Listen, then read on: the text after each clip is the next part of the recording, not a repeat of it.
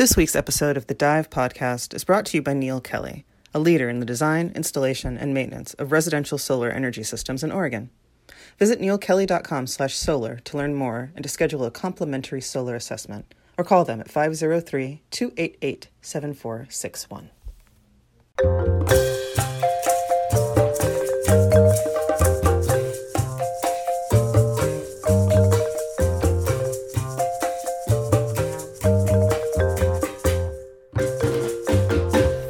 Welcome to the Dive podcast, presented by Willamette Week, where every Saturday we discuss the biggest news stories of the week with Portland's noisiest newsmakers, savviest culturistas, and some of the best journalists in the game.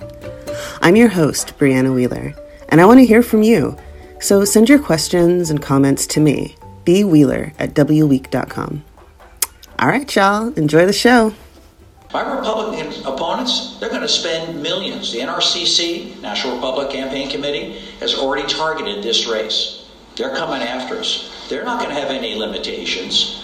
It's important to be able to defend yourself in this day and age, get the word out. There's so much misinformation that my opponent has alluded to on social media that is a complete mischaracterization, if not outright lie, my positions. I have to be able to get the word out and tell people, here's what's actually happened. And then they get to choose. They get to believe me or somebody else at the end of the day. And there's misinformation coming out on the glut of flyers that you've sent out, and the ridiculous stage photos. I mean, we talked about this before, where you've got a photo of you bucking hay barehanded. Speaking as someone who's bucked hay, you don't buck hay barehanded. I bucked hay, and if you're only getting 2 bales, I see you driving a tractor in your commercial. You got no gloves on either. Barehanded? Yeah, you don't have to do that. But if you work for a living, you have calluses. I'm shaking your hands. You have very soft hands. That snippet of audio comes courtesy of Kurt Schrader and his opponent, Jamie McLeod Skinner, both of whom sat for interviews with Willamette Week's editorial staff in hopes of garnering an endorsement from the paper. Today we're talking to Aaron Mesh, the news editor for Willamette Week and one of the esteemed journalists who grilled this season's candidates as part of what he called absolutely a job interview.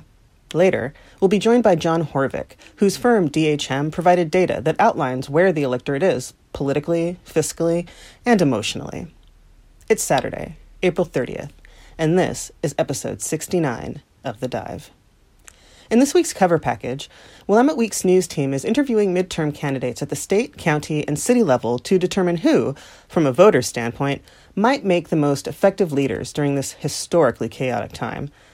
Over the course of about a month, the editorial board of WW conducted over 30 interviews with candidates.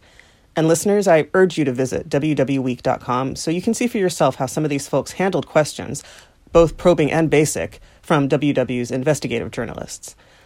Those clips, alongside the data aggregated by DHM Research, certainly paints an interesting picture of not just where we're at, but also how we got here, and maybe how we can move forward. I'll chat with Aaron and John in a moment, but first, here's what I learned from this week's edition, as well as the highlights from the endorsement interviews at WW.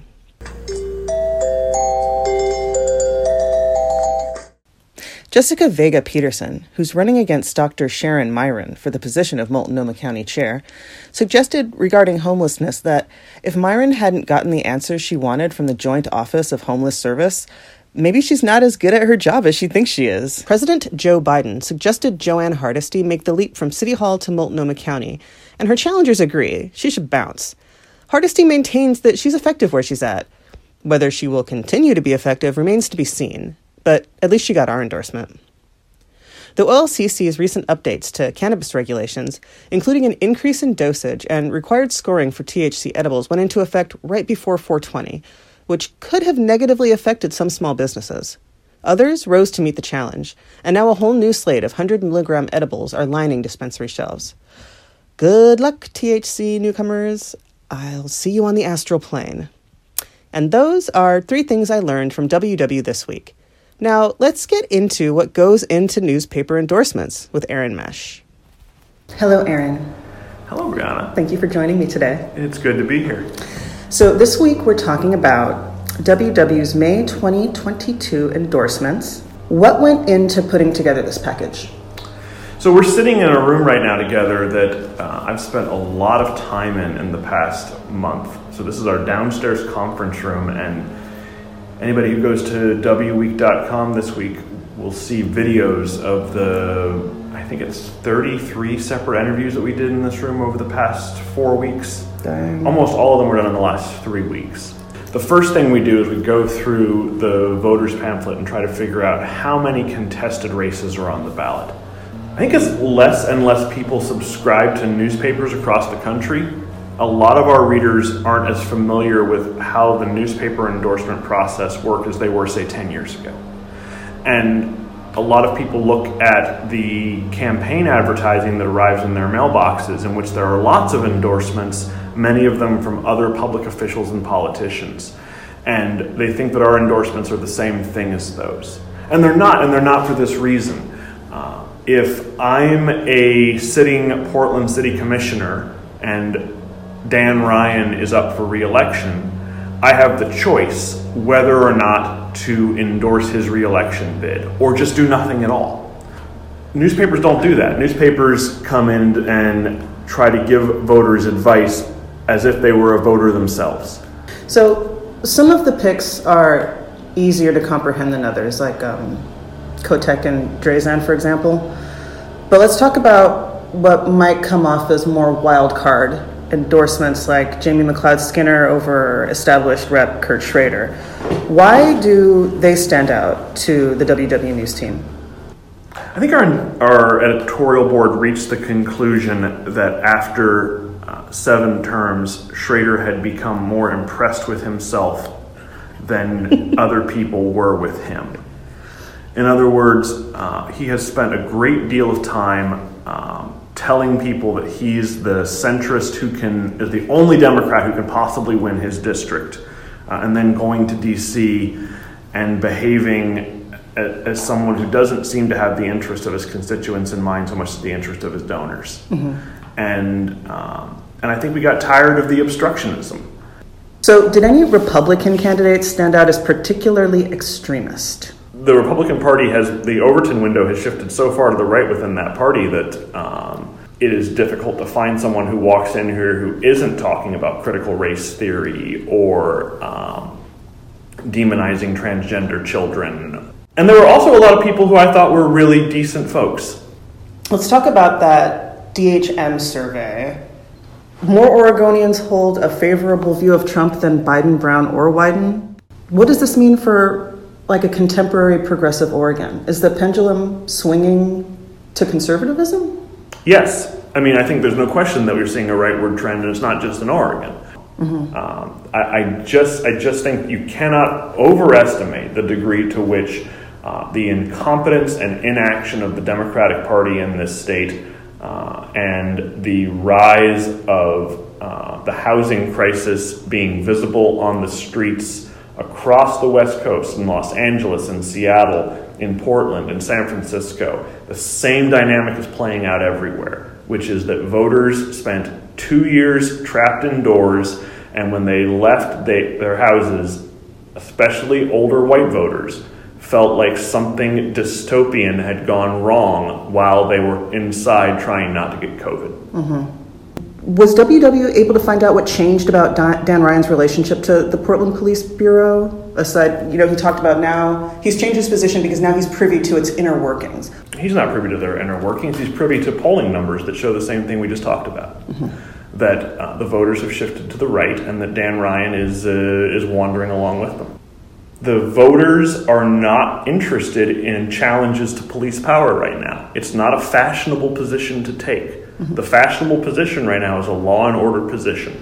That is where the mood of the electorate is. It's an interesting question, right? Because sometimes people say well, my job isn't to stand up for what I believe. My job is to stand up for my constituents. Yeah. A really fun question that I'm posing only as a hypothetical. What if your constituents are wrong? What if your constituents have lost the plot? Mm-hmm. These endorsement interviews were compared to job interviews. How does that play out with the entire editorial board interviewing these people at the same time? It's totally a job interview, and there are times that essentially, and these weren't as hostile as some of the interviews I've seen in the past, but there are absolutely moments in which we essentially say to people, here's your record, here's what you said you were going to do, here's what you've done. why should we not fire you? Mm-hmm. And it is a kind of defending your life situation in which your task as a candidate is to explain to us why it is we should believe you and not our own eyes. Mm-hmm. And there is a degree to which, like, some of the conversations that we're having, especially in this election cycle, are am I supposed to believe you or my own eyes kind of conversation. There are a lot of people who are seeking our endorsement who essentially were trying to tell us that things aren't so bad in this city. And I don't know that passes the sniff test. You know, I said a few minutes ago that in some ways the voters might be wrong about what their priorities are.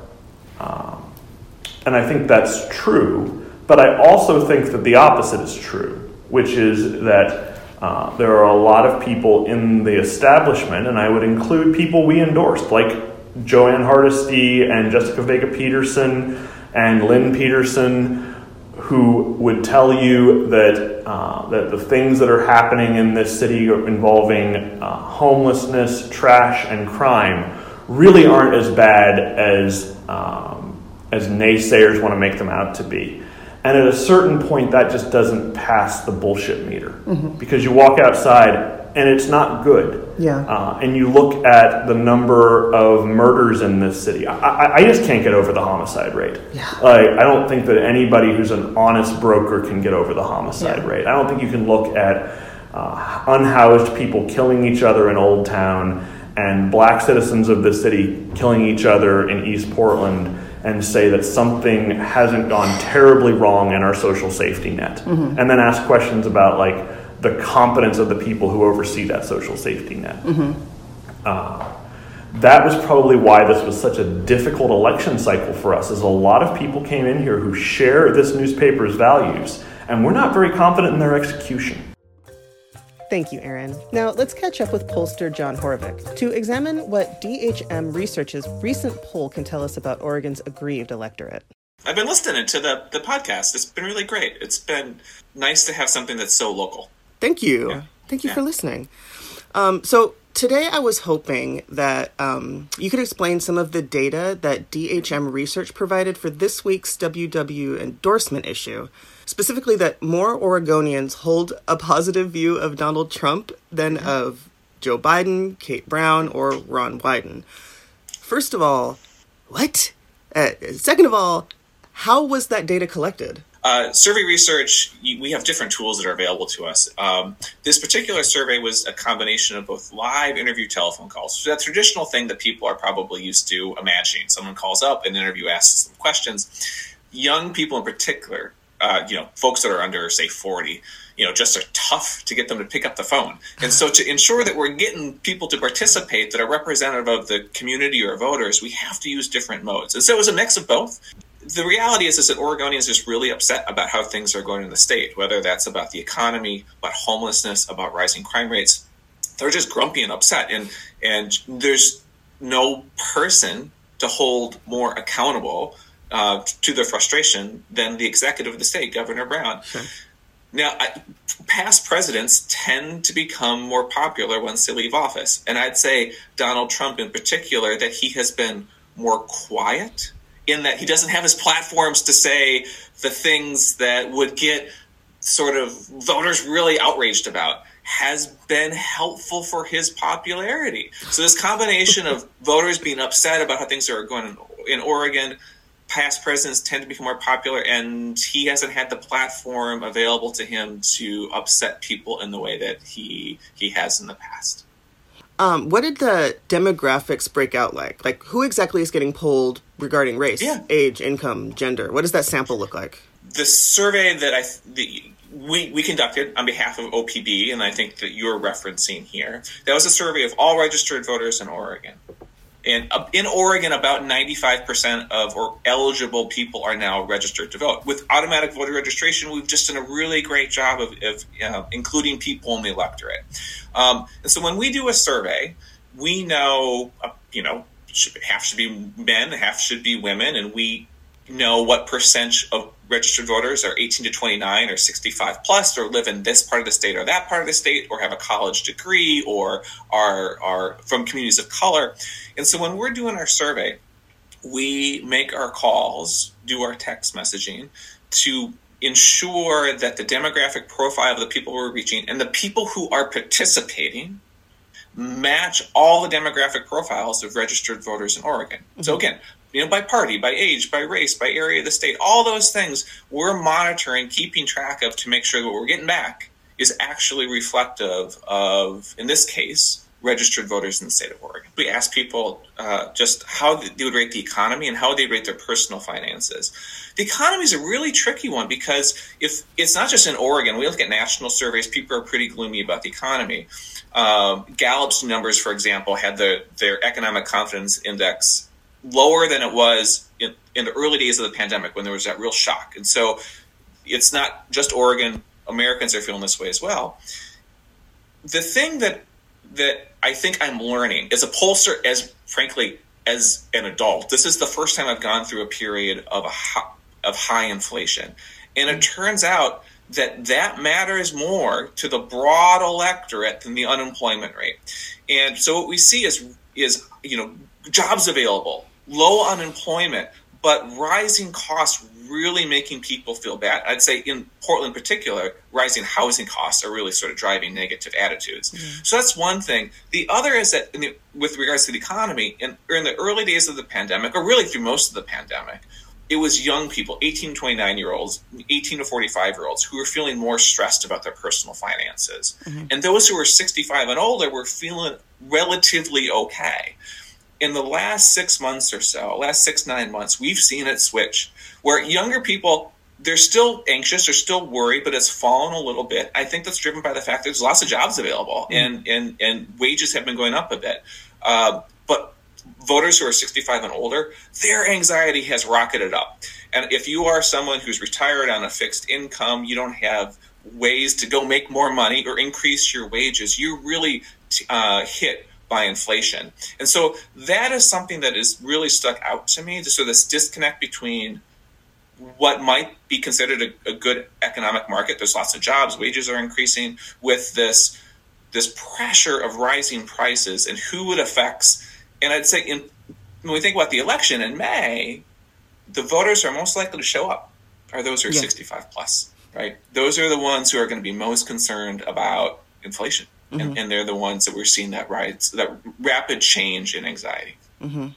As a pollster, mm-hmm. did you see this swing in public temperament building? Or yes. Should I ask how long have you been seeing this coming? So I'd say it has accelerated, say, in the last 6 to 9 months. But the trend has been apparent for the last 2 or 3 years. Mm-hmm. I would say what's different now than previous recent elections, where we're talking 2018, the last gubernatorial election, or you go back to 2010, where the Republicans came really close to winning the gubernatorial election and split the House of Representatives in Oregon. At the time, the top issues were like education and healthcare and taxes, kind of bread and butter, typical traditional sort of issues. Mm-hmm. The last 2 or 3 years, and especially now, the concerns are homelessness, mm-hmm. crime, and rising costs of living. And homelessness has been an issue that has been becoming more and more concerning to voters. You just watch the march up in the trend lines. 3, 4, 5 years ago, it wasn't showing up very much, and then it just increases. And now, say in the Portland metro area, if you ask voters, what's your number one issue? About half will say homelessness. Yeah. And then about another quarter will say crime. And those two trends aren't, homelessness has gone a little bit longer, crime a little bit more recent, but it makes this moment just qualitatively different than anything that I've seen in my lifetime.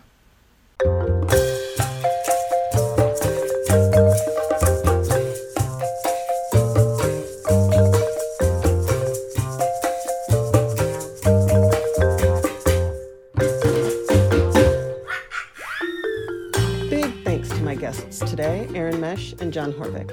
And thank you for tuning in. I hope that you'll join us again next week. Until then, bye!